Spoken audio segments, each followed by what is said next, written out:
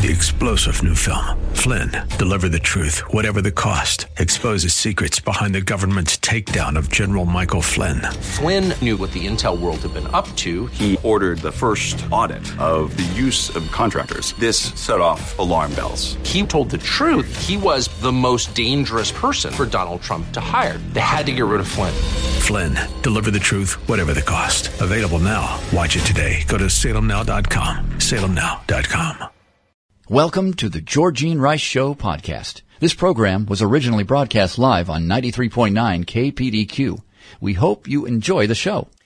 Well, good afternoon and welcome to the Wednesday edition of the Georgene Rice Show. Today on the program in the first hour, we'll talk with Jeff Myers, author of Unquestioned Answers, Rethinking 10 Christian Cliches to Rediscover Biblical Truth.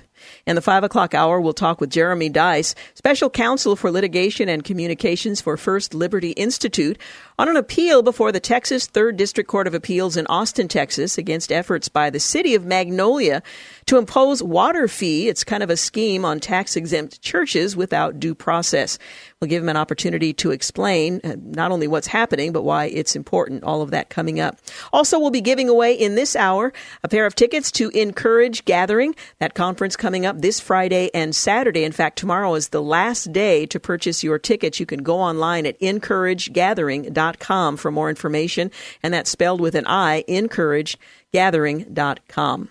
Taking a look at some of the day's headlines, they're calling it Joe-mentum, Biden's Joe-mentum growing in Michigan, Missouri, and major blow to his rival Bernie Sanders. Well, Joe Biden swept to victory in Michigan's pivotal primary contest yesterday, while notching wins elsewhere in the Midwest and the South, as well as in Idaho, building on the former vice president's momentum from Super Tuesday a week ago and further clouding Senator Bernie Sanders' path forward in the presidential race.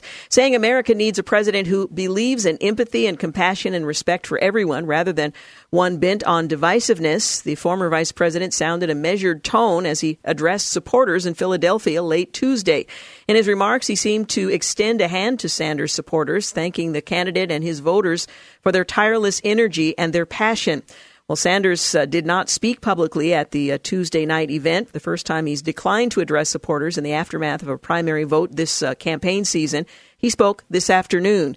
Biden's win in Michigan in particular was a body blow to Sanders, who narrowly pulled off an upset in the state 4 years ago against Hillary Clinton and had fought anew to demonstrate his appeal in the vital Rust Belt state this time around. Well, the Midwestern battleground state helped send President Trump to the White House. It'll be quite a battle in November. There's no sugarcoating this. It's a tough time for the movement. Representative Alexandria Ocasio-Cortez, one of Sanders' most prominent surrogates, said on Instagram, the upcoming March 17th primary in Florida is expected to be challenging for Sanders as well. Well, the total amount of coronavirus cases in the U.S. surpassed 1,000 on Tuesday night, with the virus officially being reported in all but 12 states. Various events have been canceled throughout the country as health officials warned about attending large-scale gatherings. At least 28 deaths have been reported in all but 12 states. We would like the country to realize that as a nation, we can't be doing the kinds of things we were doing a few months ago. That's a quote from Dr. Anthony Fauci, a top official at the National Institute of Allergy and Infectious Diseases. During a White House news briefing, he referenced guidelines by the White House advising people to clean their hands regularly and avoid handshakes. It's really fairly simple. People should also develop new habits such as covering coughs and sneezes and refraining from touching their faces. The CDC is also advising those over 60 with underlying health conditions to avoid crowded places, unnecessary travel, and to stock up on supplies. I'm not sure what that means, but if you were, for example, quarantined, self-quarantined or otherwise, for a period of 2 weeks, 14 days, it's important to have what you need. Well, the spread of COVID-19 has quickened in the United States in recent days. Over 100 new cases have been announced on average per day since Saturday. More than 100 people have tested positive in New York and California and in Washington state. Well, the Trump administration is likely to extend the April 15th tax deadline as part of an effort to mitigate the effects of the novel coronavirus in the U.S. on households and businesses. An administration official and another person familiar with the matter told the Wall Street Journal.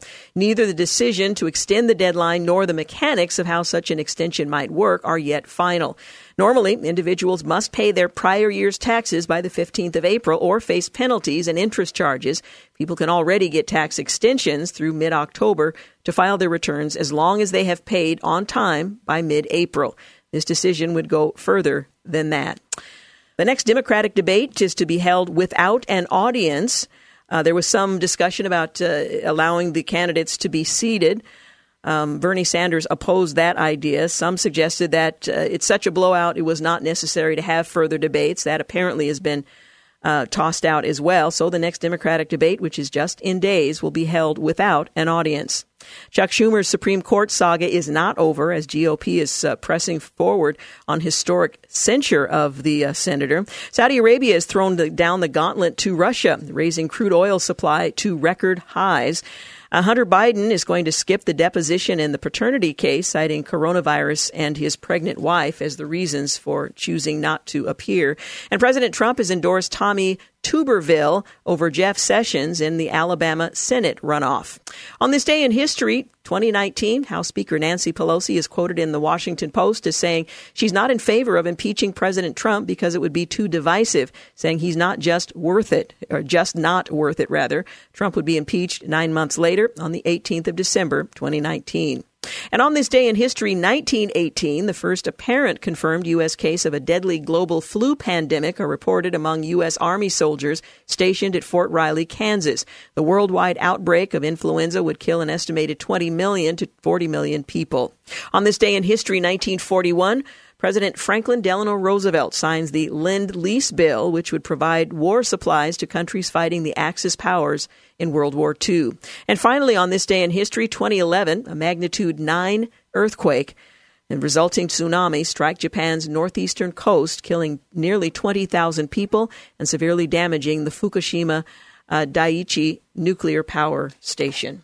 With similar numbers to those we saw last week, after 6 more states, Biden has taken a commanding lead in the effort to win the Democratic nomination for the White House. If you were watching CNN, you might have thought Sanders took the state of Mississippi, but he did not. An interesting exit poll found most Democrats in Mississippi want Medicare for all.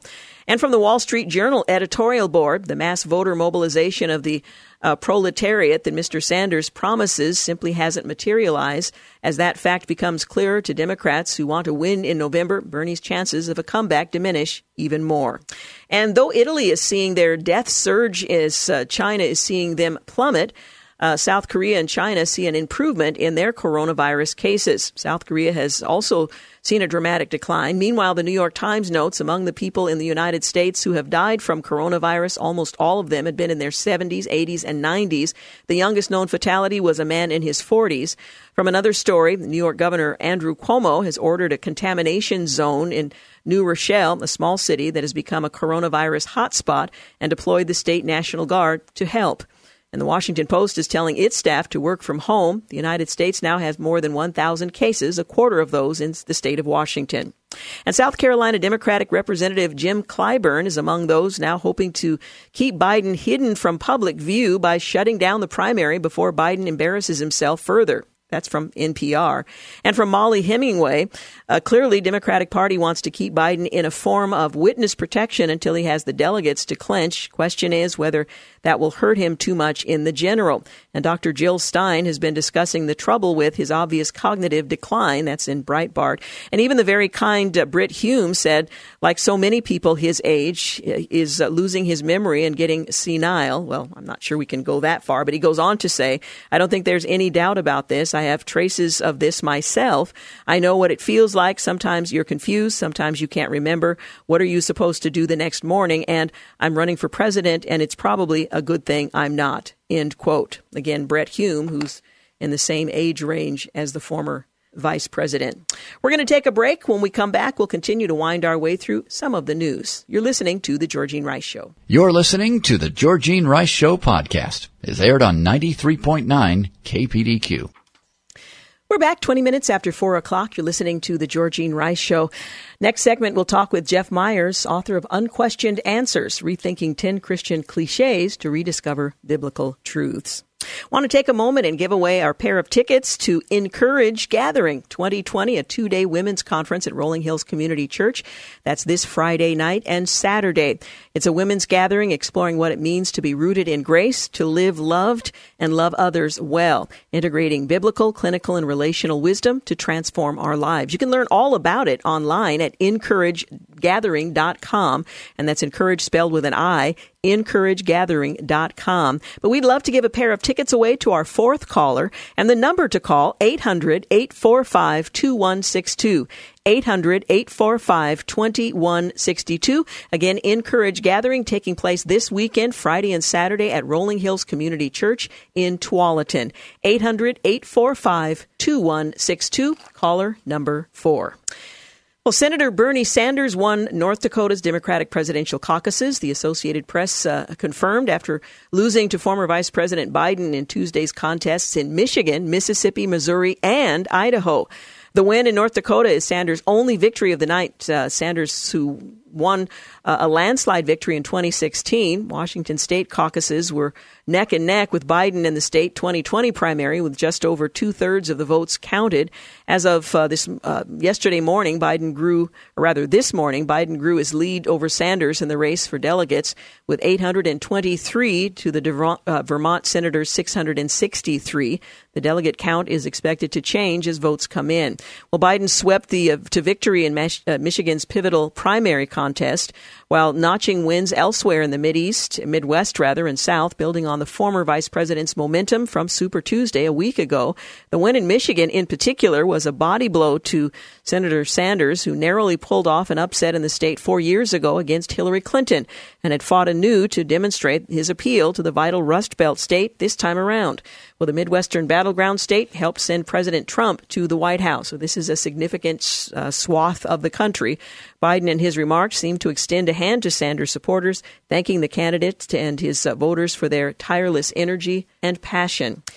Meanwhile, Senator Sanders, after a drubbing in the latest round of primaries, held a press conference with regard to his presidential bid. And I think most people thought he was going to announce that he was going to be pulling out of the race. Well, that was not what happened. The decision from the populist senator from Vermont, who was making his second straight White House bid, came the day after he was pummeled by the former vice president. As the bad news from the 6 March 10th contests continued to come in on Tuesday night, the self-described Democratic Socialist headed home to Burlington, Vermont, and took an unusual step of not giving a primetime primary speech that night. Last night, obviously, was not a good night for our campaign from a delegate point of view, Sanders said today. But looking for the silver lining, he touted his victory in North Dakota and noted he's leading in the Washington state vote count. Well, Sanders was the front runner in the Democratic nomination race last month, thanks to his virtual tie in Iowa's caucuses, outright victory in New Hampshire's primary, and the shellacking of Biden and the rest of the field in Nevada's caucuses. Biden was nearly left for dead, mounted a lightning-fast comeback with perhaps some orchestration behind it, starting with his landslide victory in South Carolina at the end of February, followed by sweeping victories 3 days later on Super Tuesday. Biden's assembled coalition of voters solidly winning among African Americans, women, suburban, and rural voters, while Sanders remained strong among younger voters. He failed to expand upon his base, and as his electability argument with white working-class voters was shattered by Biden in Michigan.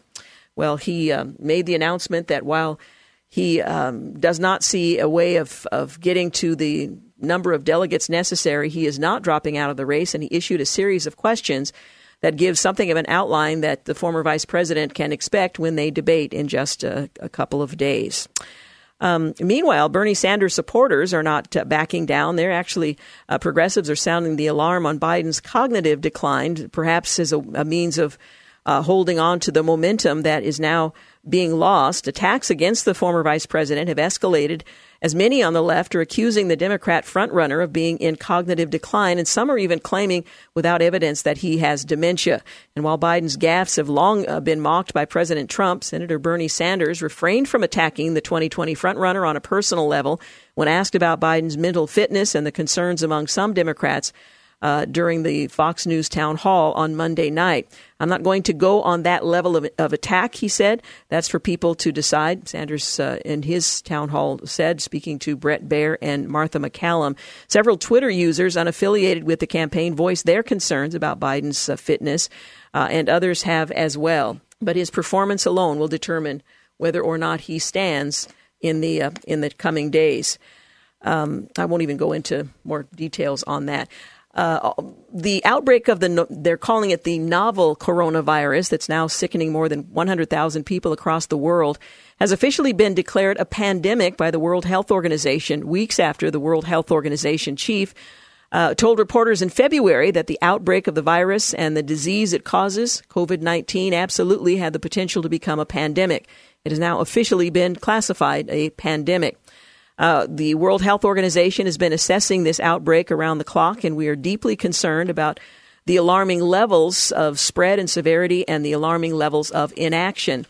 He said during a press conference earlier today, we have therefore made the assessment that COVID-19 is a pandemic. Now, what is a pandemic as opposed to an epidemic? Well, a pandemic describes the worldwide spread of a new disease, so it spreads from one country to another. It involves a new virus against which most people don't have immunity, and that would be the case with the coronavirus. The virus can infect people easily, spread from person to person. We've seen that. It implies efforts to contain an outbreak in a region or country have failed. And a pandemic describes how widespread an illness is, not how lethal it is. So when the word is applied, it doesn't mean this is a deadly virus and everyone who contracts it is going to lose their battle against it. What it does say is that it's widespread. Now, for the most part, if you are a healthy person without pre-existing conditions that undermine your immune system, you're less likely to have a serious response, although my guess is there may be exceptions. But that's what a pandemic is. Again, it describes the worldwide spread of a new disease. It involves a new virus against which most people don't have immunity. It's a virus that can affect people easily and spread from person to person. It implies efforts to contain an outbreak have failed, and we've seen that in country after country. And a pandemic describes how widespread an illness is, but does not describe how lethal it is. So that's something definitely to take into account when considering what has now been declared a pandemic. Additionally, there are different phases of pandemics. For instance, the World Health Organization has a pandemic alert system for the flu, ranging from phase 1 to phase 6. Phase 1 means there's a low risk of flu pandemic, while phase 6, which refers to a full-blown pandemic, means that it's much more widespread. The advice is still the same. Wash your hands thoroughly. I watched a television interviewer speak to people on the street, and one woman said, they're advising we wash our hands with soap and water for at least 20 seconds. She said, I don't have time for that. She didn't have time to wash her hands for 20 seconds regularly throughout the day, not only for her own sake, but for the sake of others. But we are told to wash our hands, sing happy birthday, and that'll give you about the right length of time. The other thing that was suggested at Bible Study Fellowship yesterday is one gentleman decided he was going to recite Scripture during that time, and that way he could work on his Scripture memorization as he's washing his hands throughout the day. We're encouraged to avoid sick people and to stay home if we are ill. So those are fairly simple things that we can do. And as I mentioned, maybe I didn't mention it yet, the governor of Oregon is going to have a press conference tomorrow to talk about steps that are being taken right here in the state of Oregon. So we'll tell you more about that later in the program. You're listening to The Georgene Rice Show. Up next, Jeff Myers, Unquestioned Answers, Rethinking 10 Christian Cliches to Rediscover Biblical Truth. We'll be back. You're listening to The Georgene Rice Show podcast. It's aired on 93.9 KPDQ. We're back 34 minutes after 4 o'clock. You're listening to The Georgene Rice Show. Let me ask you, when was the last time you heard someone use a Christian cliche? Do these cliches reflect the true biblical picture? That's the question we're going to address in just a few moments. Well, in Unquestioned Answers, Rethinking 10 Christian Cliches to Rediscover Biblical Truths, Summit Ministries President Jeff Myers helps readers question these cliches as well as embrace the truth of Scripture. I mean, isn't that the goal that all of us have, to understand and communicate communicate and live by the truth of Scripture? Well, he tackles 10 popular Christian cliches. We won't give you what they are just this minute, but he says that by wrestling with these cliches, I've sensed a change in my own life. My relationship with God is closer. He says in Unquestioned Answers, I'm more inclined to ask questions and listen thoughtfully to others. I have a better understanding of the Bible, faith, prayer, Christian community, sin, forgiveness, worldview, justice, judgment, the world, and God's goodness. Well, it sounds to me like we need to question these unquestioned cliches. Well, my guest, Dr. Jeff Myers, has become one of America's most respected authorities on Christian worldview, apologetics, and leadership development. He is the author of several books, including The Secret Battle of Ideas About God, and is president of Summit Ministries. He and his family live in Colorado. For over 50 years, Summit Ministries has equipped and supported rising generations to embrace God's truth and champion a biblical worldview. And by the way, you can find out more on their website, summit.org. But we are delighted to have Dr. Jeff Myers with us to talk about his latest book, Unquestioned Answers, Rethinking 10 Christian Cliches to Rediscover Biblical Truth. Dr. Myers, thank you so much for joining us. Hey, Georgine, great to be with you. It's good to have you with us. You know, it would be easy to just accept Christian cliches as sort of a light way of addressing some biblical truth. What caused you to question whether or not these cliches were somehow robbing us of a deeper understanding of what Scripture teaches and impacting us in ways that we may not be aware? Some of the story I share in the book, yes, Georgine, but I realized as I live in a little hippie town in Colorado called Manitou Springs. That's where Summit Ministries is located. And I think it's probably fair to say that most of the people in my town hold views about politics and social issues that are diametrically opposed to everything that I stand for. And so I'm constantly in conversations with people who have a lot of unanswered questions about Christianity and about the Bible, and they're kind of curious.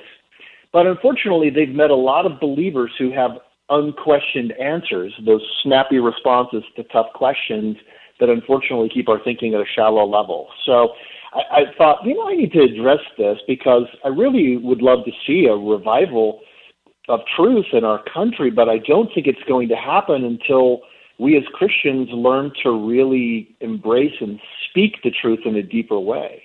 We'll talk about what these unquestioned answers are in just a few moments, but is this sort of a lazy way of addressing deep issues that we aren't prepared to address or haven't thought through ourselves? Why is it that we rely heavily upon, and I don't want to overstate the case, but why do we rely on cliches that shorten a conversation that requires more thoughtful deliberation? Well, sometimes, Georgine, we default to these unquestioned answers and cliches because we're afraid. We've heard a sermon at some point, and the pastor stated something in a very simple fashion that we thought was very powerful, and we think, oh, well, that's good. He's done all of this thinking about that. I guess I don't need to think about it anymore.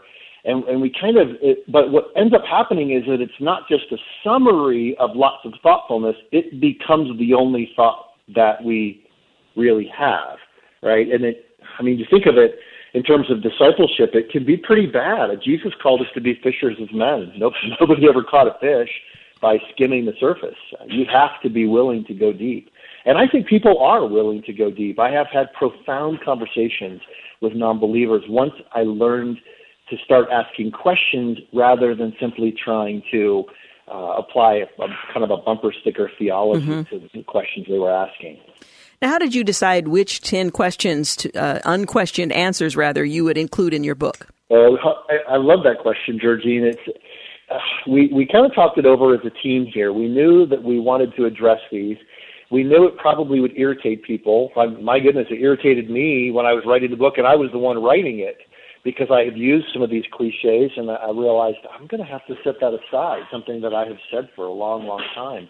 But we picked out probably 15 that our team members had heard over and over again, and we picked what we thought would be the top 10 that might be something interesting to read about. So I do want to emphasize, though, to anybody who's listening right now, this book is not an extended rant about cliches. It's actually about how we can, in a very straightforward fashion, think more deeply about each of these things without having to, go to seminary and study all of this stuff for years. And I think most of us want to have comfortable conversations with people we we encounter that lead to a natural conversation about the things that are deeply meaningful to us without it being awkward and sort of cutting off the conversation by using a handy cliche. I agree with you. I think most Christians want that, and they prefer that. And when they find out that there's some simple strategies you can use that change that, it's really powerful. This changes the lives of the students who come to study with us at Summit Ministries during the summertime. They're 16 to 25, so they're not necessarily the ones who are really all that prepared to give good answers, but they come away with a sense of confidence because they realize, I don't have to be aggressive, but I don't have to be an avoider either. I can be an advocate for the people that I'm talking to and for the ideas. I can ask questions. I can be curious. I don't have to feel threatened. And all of a sudden, they're opening up into all of these relationships and talking about truth in the most unusual circumstances. It's really fun to watch, and yeah. I would love for more Christians to experience that. Yeah, absolutely. Well, let's talk about these 10 unquestioned answers that are common cliches that circulate within the Christian community and sometimes seep out into the conversation with unbelievers. Well, the first one that I tackle in the book is one that I heard as a little kid in church. God said it, I believe it, that settles it for me. And I heard everybody around me say, amen. And I thought, oh, wow. Even as a little kid, I thought, how is it that our pastor can be so absolutely convinced of something that I'm not so sure of? So I thought about it for a long time, and I nearly walked away from my faith as a young person because I didn't feel that I could get good answers. And I finally realized the problem wasn't with the Bible. The problem was with the way we interpret and understand the Bible. When you say, God said it, I believe it, that settles it for me, you're making it about you rather than about God.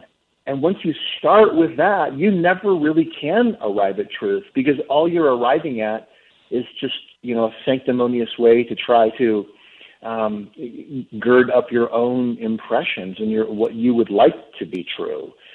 The whole point about God's Word is that God calls us to explore it, to examine it, to defend it, and we really need to dig in rather than just say, "Hey, I don't think about that kind of thing anymore because it's all settled in my mind."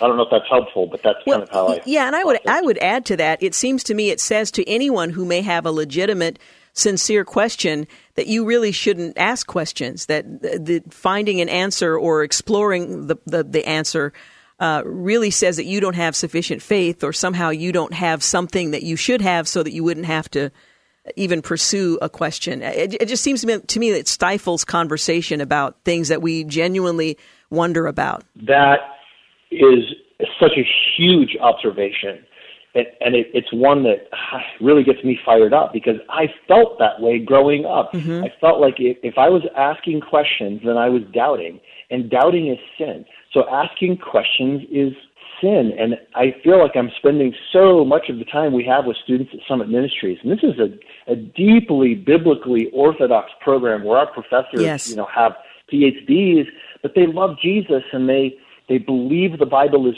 true, but they also recognize that you don't help somebody overcome their doubts by telling them that it's wrong to doubt. You have to learn to question and find answers. And you have to learn to doubt your doubts, frankly, which is confusing to a lot of our students. But once they grasp it, they realize, oh, yeah, I doubt the truth, but I need to doubt my doubts, too, because it doesn't necessarily mean that my doubt is true. Yeah, right? Yeah. and then all of a sudden you see them grow in confidence. There's just like this big sigh of relief. Oh, I don't have to walk away from my faith to be a smart person. And Jesus is just as present with me in my psychology class as he is in my residence hall or in my FCA huddle. Yeah. We're going to continue our conversation, but I do need to take a quick break. Again, we're talking with Dr. Jeff Myers. His book is titled Unquestioned Answers, Rethinking 10 Christian Cliches to Rediscover Biblical Truth. He is the the president of Summit Ministries. We'll be back in just a few moments. You're listening to The Georgene Rice Show. You're listening to The Georgene Rice Show podcast. It's aired on 93.9 KPDQ. 49 minutes after 4 o'clock, you're listening to The Georgene Rice Show, continuing my conversation with Dr. Jeff Myers, president of Summit Ministries. His book is titled Unquestioned Answers, Rethinking 10 Christian Cliches to Rediscover Biblical Truths. I want to talk a little bit about simplicism, as you've coined the word. But first, let's look at another of these cliches that is very common to us. Why don't you pick one that's common and perhaps does some harm more than good? Okay, well, I was just flipping to the table of contents as I realized that was the question you're going to ask. How about this? How about this one? Love the sinner, hate the sin. Now, that one gets a lot of people riled up because clearly God loves sinners and clearly God hates sin. But when we say to someone, usually it's someone involved in a same-sex attraction, if we were to say to them, well, I love you, but I hate your sin, that person only hears what comes after the word but. And what they actually hear is, I hate you. And what's tragic about that is we end up communicating to other people that their sin is worse for them than our sin is for us. And so when people say, well, if Christians I know are judgmental, it's not that people have ever set out to be intentionally judgmental. It's just that they end up kind of thinking that, well, my sin is really not that bad, but boy, what that person does is really bad. So I'm going to, put that label of love the sinner, hate the sin on it. And what we recommend to our students is instead of saying that, just get to know the person. I want to know you. What's your story? How did you arrive at the conclusion that you arrived at? Those sorts of questions are really simple to ask, and they allow us to develop some credibility so that we can really get down to tough issues. Now, you describe the thinking that goes behind many of these cliches as, and correct me if I'm mispronouncing it, simplicism. It's different from simplicity, but it's something that's sort of a shortcut that doesn't require us to communicate as well or go as deeply as we might in order to connect with people. Describe what simplicism is. Well, simplicity is the virtue of living an uncomplicated life. But simplicism is the term that I coined to describe the belief that something is not true unless it can be described in a short, simple, snappy way. So we sometimes will think that, the pastor, they're reading the scripture, and then the pastor says something that's so, really profound. Well, it's not this, but it's this. And everybody says, ooh, that's so good, and they write it down in their notes. And that's how Unquestioned Answers a lot of times get started. And not to pick on my pastor friends, but one of our instructors at Summit Ministry said, oh, I know what you're talking about with Unquestioned Answers. I call them pastorisms. And the pastors, think of how hard of a job that is. You're trying to keep the attention of people. You're trying to get them to focus on Scripture, to love Jesus, to act on what they learn. And if you find that if you say something in a short, snappy, simple way, people really respond, boy, then you kind of want to do that more and more and more. And if you look around, the most popular speakers today who are Christians are the ones who can do just that. And I think we need to step back from it and ask, all right, if I can state something in a simple way, that doesn't mean it's bad, but I need to be able to explain and have other people be able to talk through what is the deeper reasoning behind it. How did we arrive at that conclusion? And really teach people to articulate that, not just to let them think that, oh, well, my pastor did all my thinking for me, so I don't have to really worry about it. Yeah, and you're so right. It's not that some of these cliches, the core meaning is bad, but they're insufficient. They cannot substitute real conversation and real questions and the freedom to pose those questions in a conversation, particularly with unbelievers. I mean, if you use these cliches among Christians, oftentimes we know what the other means. But even then, when you take that shortcut, you may be short-circuiting a deeper question that even your believing brother or sister has. Oh, I think of that one. One of the other unquestioned answers, and by the way, I know people are driving home right now, but if you're thinking, oh, how would I get more? You just go to unquestionedanswers.com. Remember, it just flips the script. It's not unanswered questions. It's unquestioned answers. Go to unquestionedanswers.com, and there's some videos there that in 3 minutes or so you can get up to speed. on what this whole thing is all about. But one of them, in the book trailer video that we did, and boy, this one makes a lot of people mad. It's this one: God is good all the time. God is good. Now somebody said to me, well, are you saying that God is not good? And I said, no. What I'm saying is that when we chant something like that, we need to be aware that people around us who are going through extraordinarily difficult things feel panicked and lost and confused by that. Because it's as if we're saying, because I can firmly state this, therefore it somehow becomes true. And one of the things you see all throughout Scripture is that God's people, even David, who was a man after God's own heart, regularly said, hey, God, there are things I don't understand. I'm wondering whether you're really good. Isn't it amazing that of all of the religious books in the world, the Bible is the only one that encourages people to ask tough questions of God and to really seek his heart to find the answers? Yeah. You offer 6 actions and attitudes that help us communicate truth without being judgmental. One of the unquestioned answers that you provide is this notion that we're not to judge. It's not my place to judge. What are the 6 actions and attitudes that help us communicate truth without being judgmental? What I might, because I know we're coming up to the top of the hour here, is just give a couple of them. One thing that I really encourage my students to do is, especially when you're around people who might not be firm believers or might be struggling, or maybe they're even antagonistic, just remember 5 conversation-altering words that help you become present in every situation and listen better. And they're these: tell me more about that. So if somebody says, well, I don't think I believe what you believe. Really? Tell me more about that. It's a simple introduction to the conversation. If someone says, well, I think I'm an atheist, say the first question is, hey, tell me, you use the term atheist. What do you mean by atheist? If somebody says, well, I could never believe in a God who would allow bad things to happen to people, hey, tell me, how did you arrive at that conclusion? Does that make sense? You're always asking questions, and you're showing that you are present. You show that you care as much about hearing what they're thinking about as you are about telling them what you're thinking about. And then in the process, it really helps create a platform for explaining truth. Now, for listeners who want to learn more about these unquestioned answers, they can certainly read the book. And for parents who are interested in Summit Ministries, what's the best way to communicate on both of those things with you?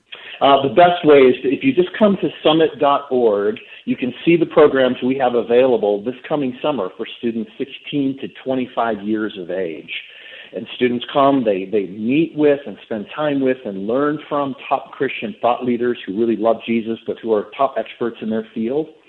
They get to be in small groups and have one-on-one mentoring with trained mentors, and in the process, it's very life-changing. The programs are 2 weeks long, so just go to summit.org and you can find out about that. There's also a link at summit.org to find out more about the book, Unquestioned Answers.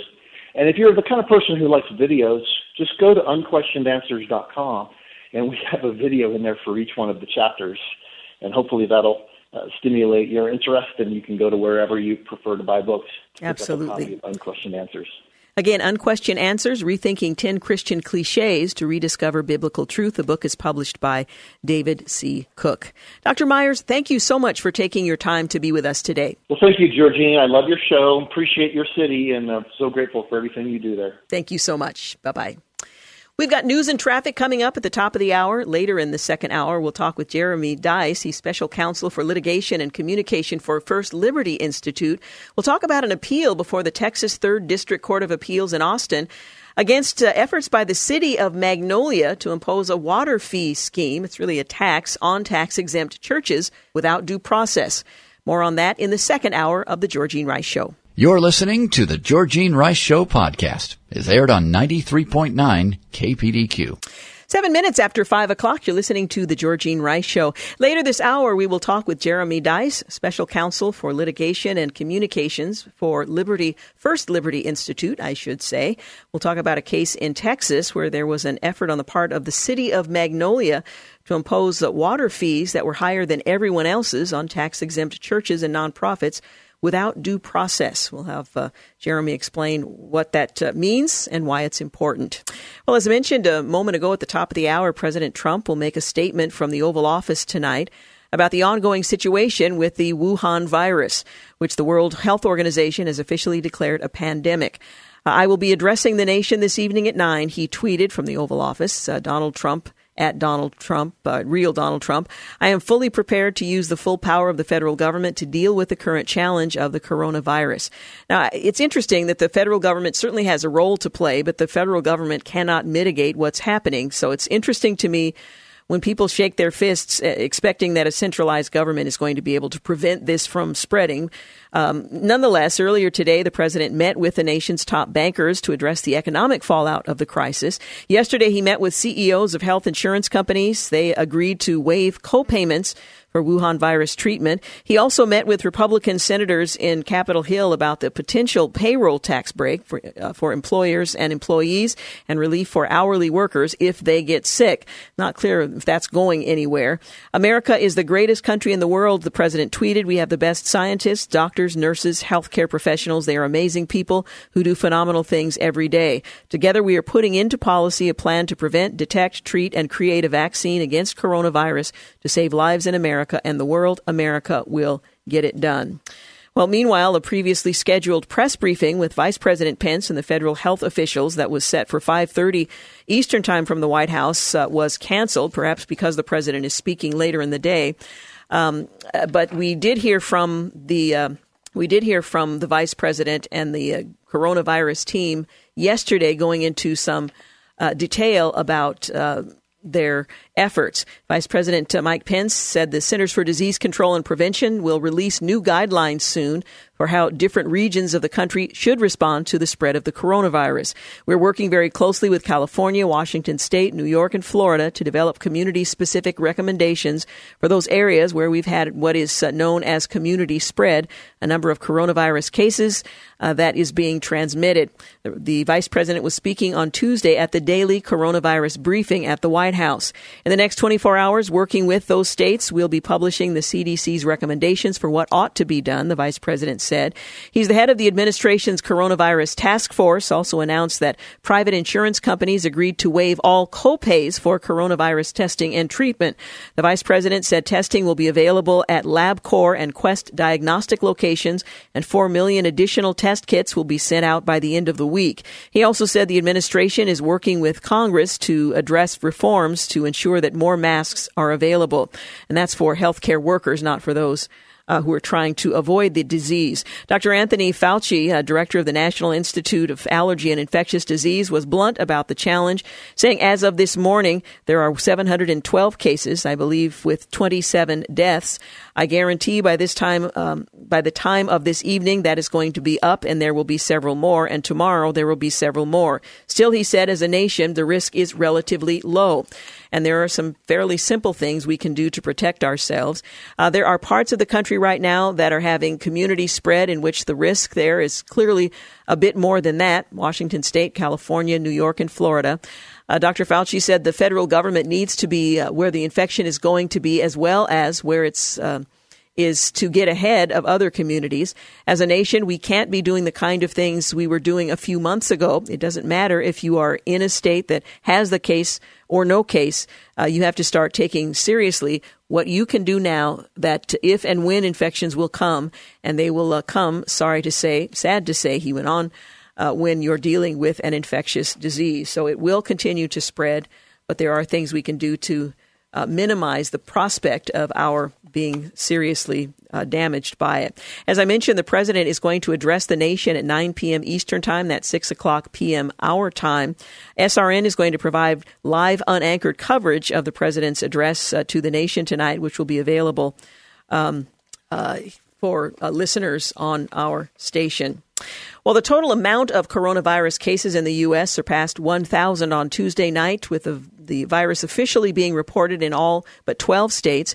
Various events have been canceled throughout the country as health officials warn about attending large-scale gatherings. At least 28 deaths have been reported. We would like the country to realize that as a nation, we can't do what we have done in the past, Dr. Fauci once again said. He referenced guidelines by the White House advising people to clean their hands regularly, avoid handshakes. You should also start making habits like covering coughs and sneezes, refraining from touching your face. The Centers for Disease Control and Prevention is advising those over 60 with underlying health conditions to avoid crowded places, unnecessary travel, and to stock up on supplies, prescriptions, and that sort of thing.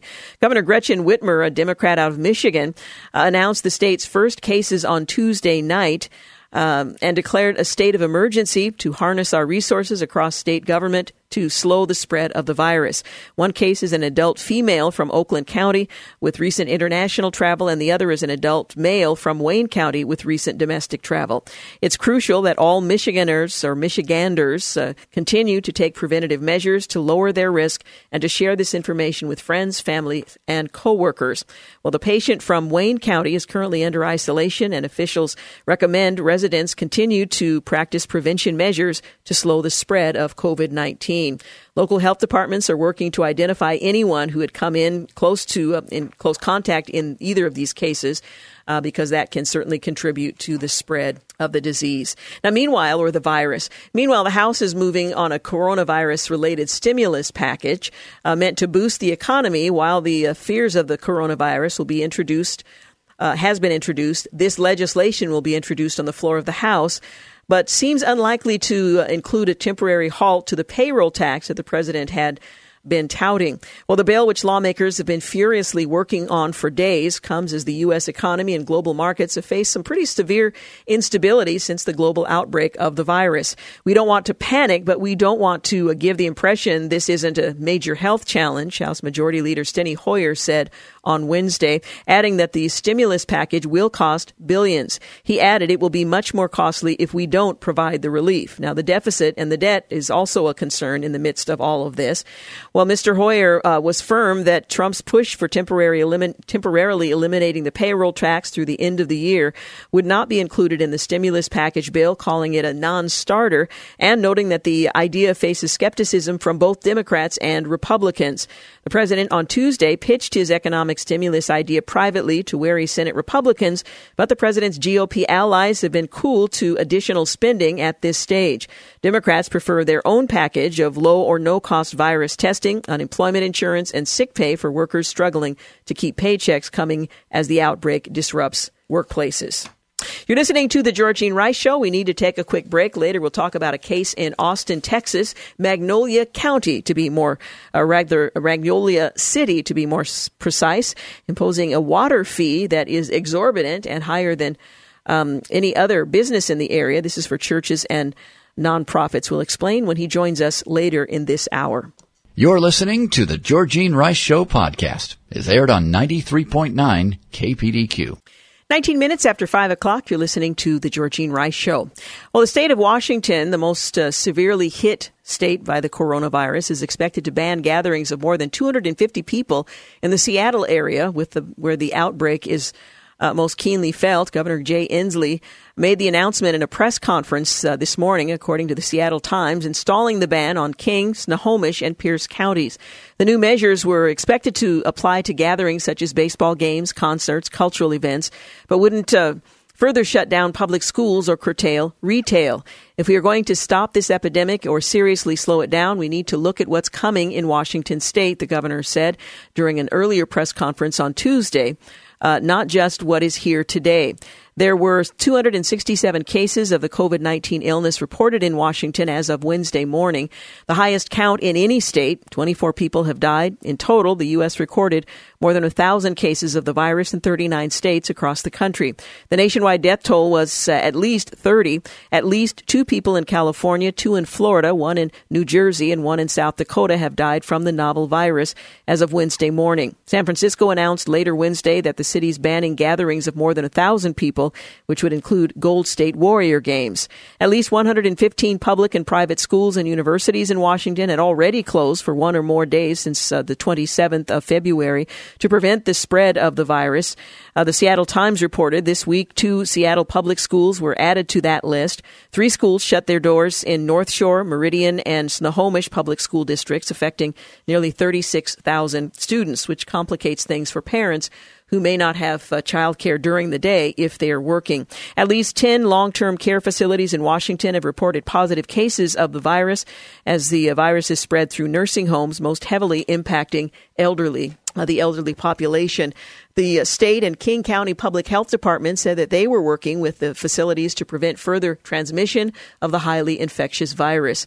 Meanwhile, the U.S. Treasury was considering pushing back the April 15th tax filing deadline with the outbreak, according to the Wall Street Journal, but the plan has not been finalized or fully approved. After meeting with Senate Republicans, the president urged Americans to stay calm as the government responds to the global outbreak, telling reporters his administration officials are doing a fantastic job providing states with requested aid. But of course, much of what needs to be done is what needs to be done by the individual.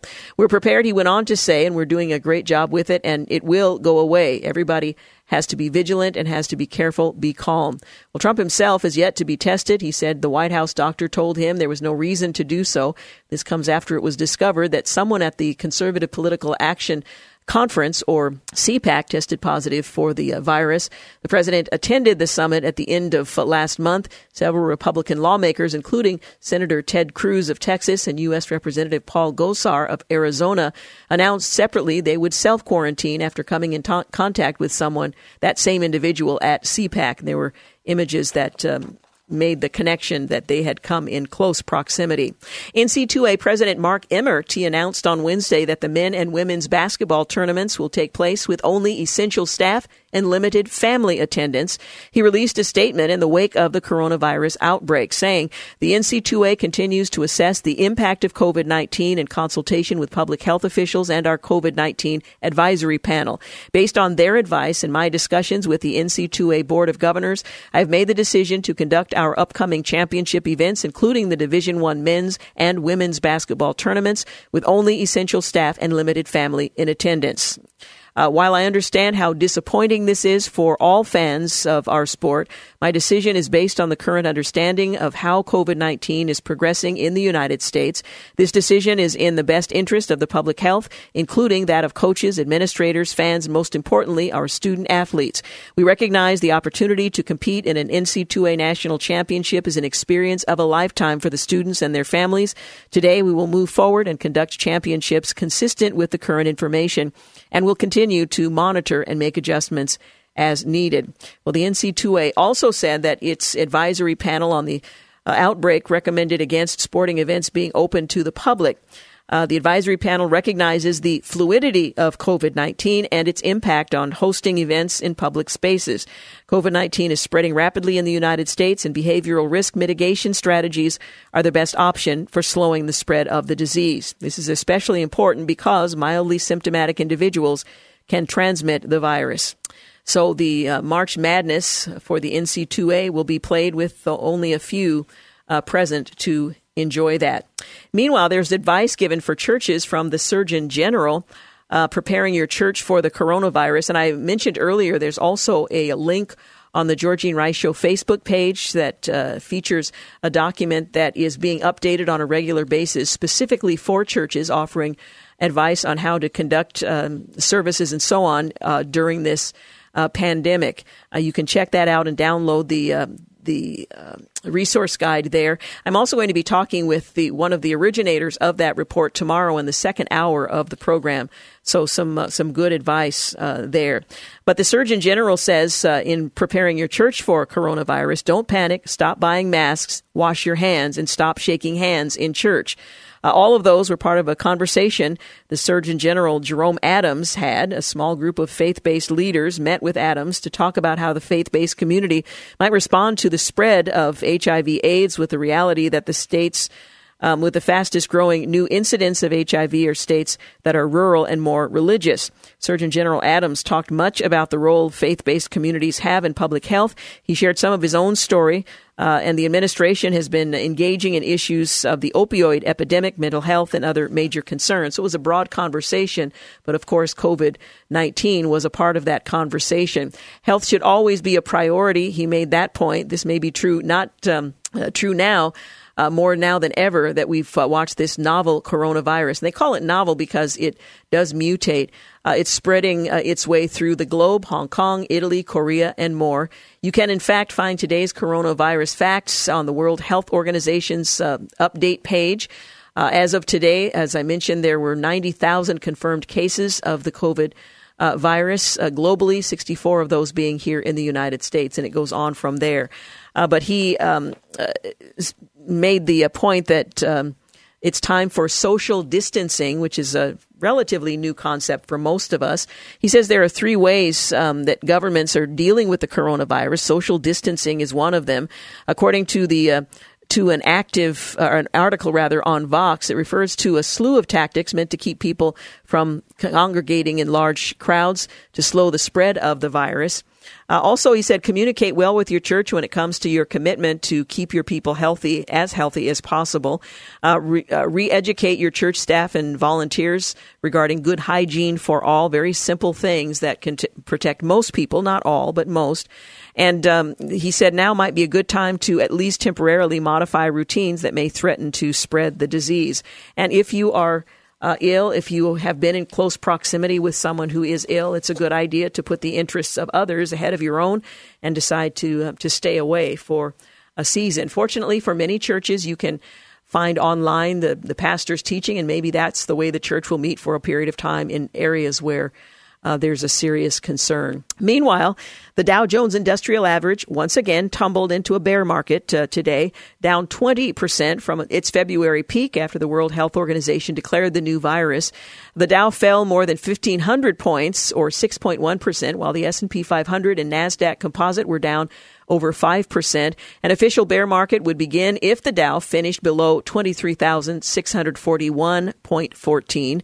The S&P 500 and NASDAQ Composite would be in their own bear markets with respective closes below 2,700 and 7,800 respectively. Well, stocks fell to session lows after Tedros, I won't even mention, the Director General of the World Health Organization called COVID-19 a pandemic, noting there are more than 118,000 cases worldwide.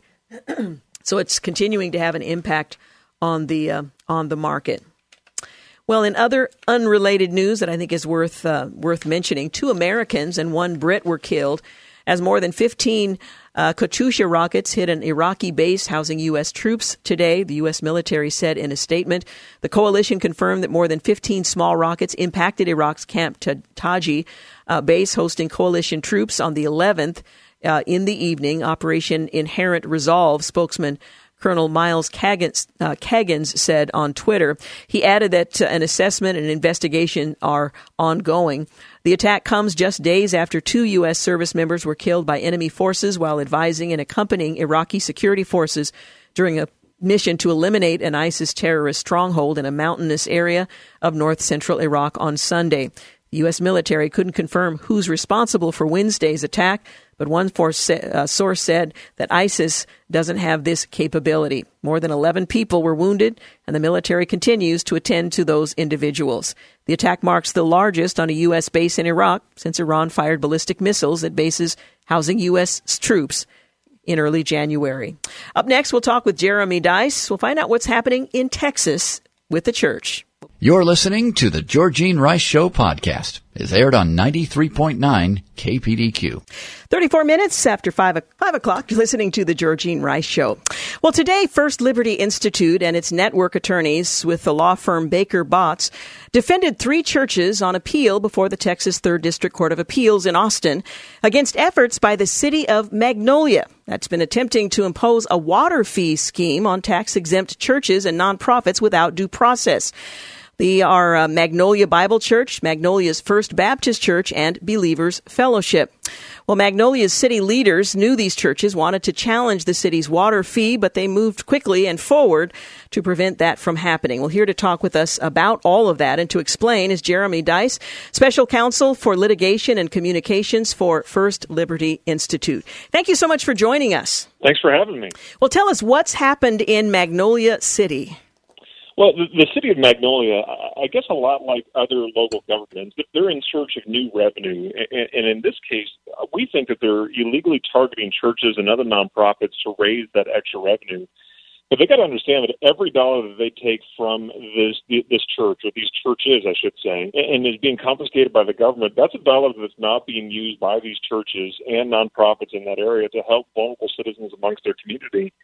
And what happened here is that not only did the churches realize that this was coming, the city knew it was coming too, and they knew that the churches opposed this water fee scheme that they were trying to put into place. And so they went to a town several hours away in Austin. So Magnolia is over closer to Houston, and Austin is the capital of Texas, where they have a lot of administrative proceedings there. They tried to validate this bond rate, this water rate, before it went into actual effect and before anybody really knew what had hit them. The churches only found out about this several months later after they sued the city of Magnolia, and the city of Magnolia tried to hold them in contempt for violating the injunctions that they already received way over there in Austin. But look, there was no question that the Magnolia city leaders knew that these churches wanted to challenge this water scheme. The churches attended multiple public hearings. They sent letters. They sought a legislative fix even. They even provided notice that they were going to sue, which is required under the Texas Religious Freedom Restoration Act. And still the city leaders denied these churches even a fair opportunity to challenge the water fee scheme by moving the case to court several hours away. Look, if they're going to take away or to impose this water fee scheme, they've at least got to provide due process to these churches before raising these water fees. Now, my understanding is these fees are higher than have been applied to any other business or residents, that these are more exorbitant than you've seen applied elsewhere. Yeah, that's exactly right. I think in one case, one of the churches has a 178% increase to their water bill. Because of this, the churches have had to make really tough decisions about what ministries they are and are not going to operate because of these water bills. These are Baptist churches, and they use water, and this is a thing that's going to really impair their ministries here. And before they take that away and force these churches into that decision, due process, which is a constitutional demand, meaning that if something is a right of yours is going to be taken away by the government, you've got to at least give them, the state has got to at least give them an opportunity to challenge that taking, right? At least basic fairness demands that and prevents Magnolia from excluding churches from that process because they know they're going to try to prevent it. That level of backroom dealing is just unacceptable, especially when it concerns religious liberty. Yeah. Now, my understanding is Magnolia is one of a growing number of localities that have enacted these discriminatory fees against churches and other nonprofits because the government views them as as having to pay their fair share, in quotes, whatever that means more specifically. What's the remedy? What can be done since Magnolia sort of went out of its way to make sure that the churches would not have an opportunity to weigh in on this and to challenge it? Well, thankfully, we were able to intervene in that case in Austin, and the court there, and I think rather humbly by that judge, recognized, hey, he didn't know that the city of Magnolia had hidden this from the churches. They posted notice about it, according to the statute, in the newspaper. Well, I mean, that little tiny advertisement in the back section of the printed newspaper that nobody gets was, I guess, notice, whatever. And the court said, look, you guys knew that these churches had an objection. And if it wasn't clear to you after you filed this action, the city sent, or the churches sent you a notice that's required under the Texas Religious Freedom Restoration Act that they're going to sue you. And that keeps us from actually proceeding with that lawsuit for 60 days. It's a requirement. And so if you didn't know before, you certainly knew then. And the court said, look, you should have given them an opportunity, special notice. You had to actually tell them you were trying to do this. They didn't do that, so the court has welcomed us back into that. The city has now appealed that decision to the Third District Court of Appeals here in Texas, a state court, appellate court.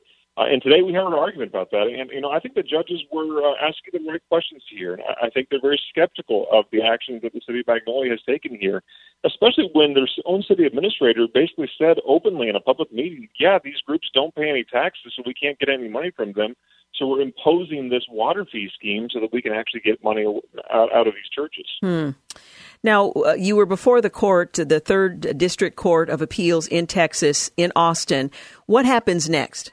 Well, we're going to have to wait for a little while until the 3rd District decides to issue their opinion. And my suspicion would be that regardless of how they rule, one of these sides is going to appeal to the Texas Supreme Court.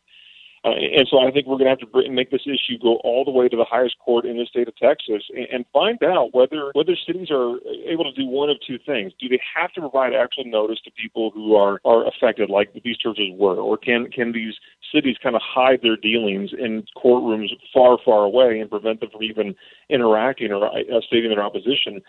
And then I think in addition to that, we're going to learn whether or not these fees in lieu of taxes, if that's a legitimate thing to be able to impose upon tax-exempt organizations like churches who do so much good for their communities, that they ought not be punished with these exorbitant rates that these cities are trying to impose just because they're lacking in revenue. Are you optimistic that at minimum the court will require that municipalities inform those upon whom they want to impose a tax? Or are you hoping for an even broader decision that says you cannot impose a fee in lieu of a tax on entities that are nonprofit? I'd take both, of course, but I think what's the likely outcome here is that the court's going to say, look, if you knew about this group, these churches, and they oppose this, as you certainly did after having sent you a letter in the summertime and having gone to every city council meeting and then lobbying the legislature in Austin for a legislative fix and then sending you a letter saying that you're going to sue, you knew who these potential complainants were. You should have told them. I think that's the likely outcome here, at least initially. And all that we're asking of the courts is just give us a chance to oppose this. There's no guaranteed outcome on this. We think we've got pretty strong arguments that these water fee schemes they provide a substantial burden upon the free exercise of religion in violation of Texas's RFRA law. But we want to at least be able to make that case because the city hid this from the courts. The churches didn't even have a chance to make that claim in court. And when they tried to make their own independent claim, the city's response was to threaten them with sanctions. That's neither fair nor just. So ultimately, if the judge rules as you've just described is possible, it will be the courts that will determine whether or not the city can impose these taxes, or will they more likely determine the way that the city informs those they're about to tax? It'll have to be a two-step process. First, we've got to figure out whether or not there's actually a due process right that's been denied. Right. We think that there is, and I think the court is likely to agree. And then we'll have to consider the merits of the issue, whether or not the cities can actually impose these water fee schemes in lieu of taxation that they would otherwise want to get. Now, I mentioned earlier that the city of Magnolia is one example, but there are others as well. Why is this important to the church in general, not just to the 3 churches that we mentioned at the beginning of our conversation? Yeah, I mean, just think about the amount of water that your church uses and other utilities that your church uses, and your bill is already tough. These are voluntary organizations, charitable organizations that do a tremendous amount of good. In fact, I would argue, and many have, that the good that churches do relieves the government from a vast amount of services that they would otherwise have to provide. In fact, there are studies all over the place of the millions and millions of dollars that churches provide to their local community by virtue of just being there.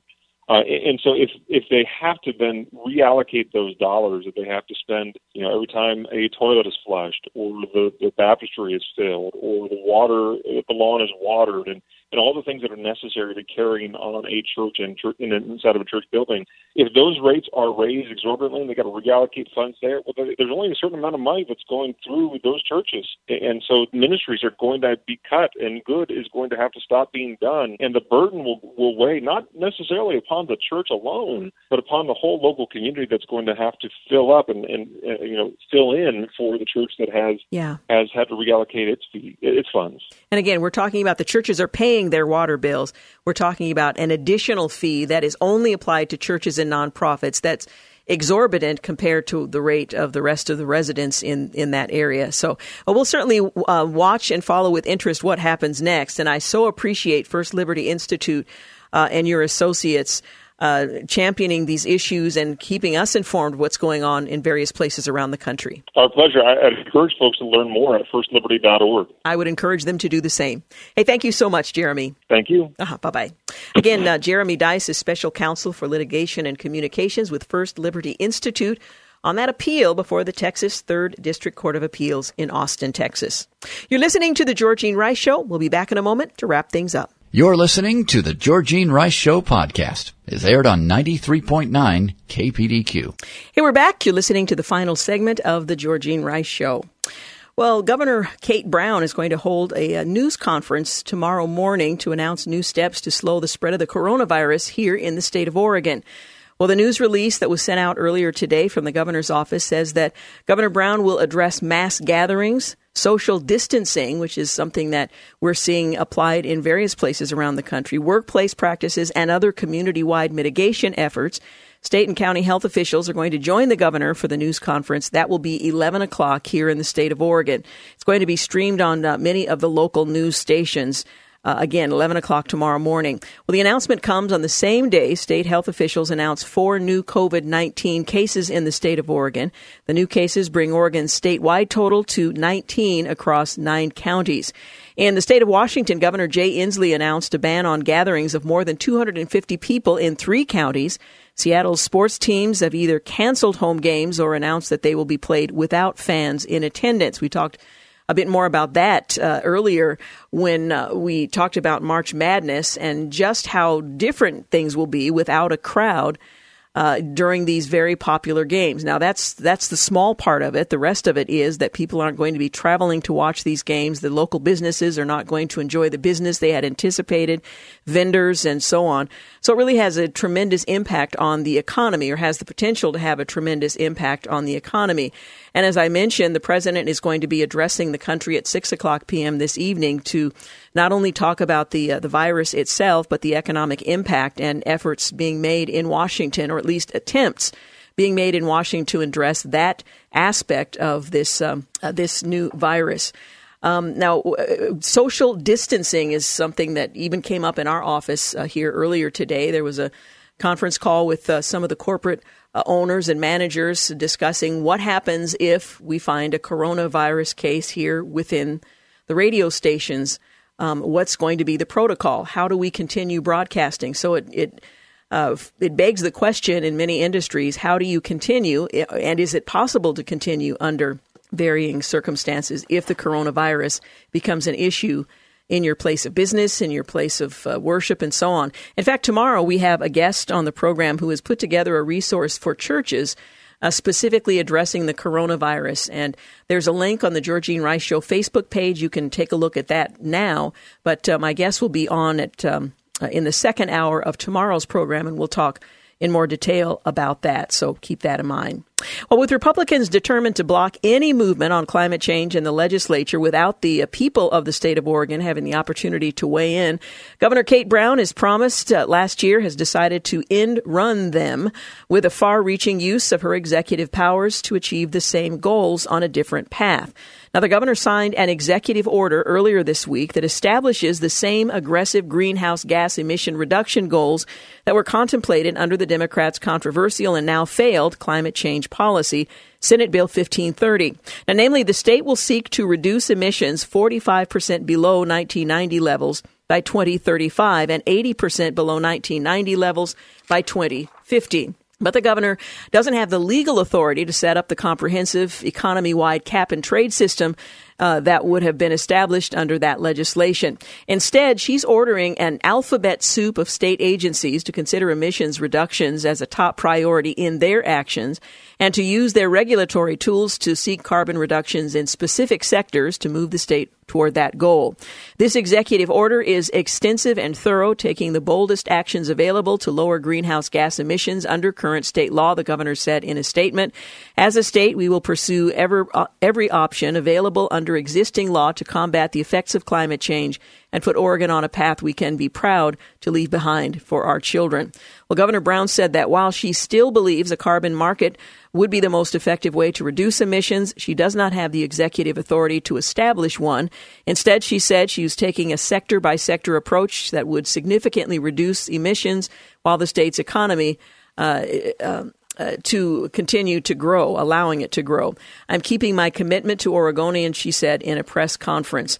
Well, much depends on a lengthy rulemaking process that will ensue, though the impact of the governor's actions are likely to fall short of the cap-and-trade system that was proposed under Senate Bill 1530. It's surely a letdown for the national environmental groups that backed the bill in hopes that it would have a domino effect on carbon regulation in other states. However, the governor's order and the resulting rules are sure to face a legal challenge from opponents, as similar moves by Governor Jay Inslee have in Washington.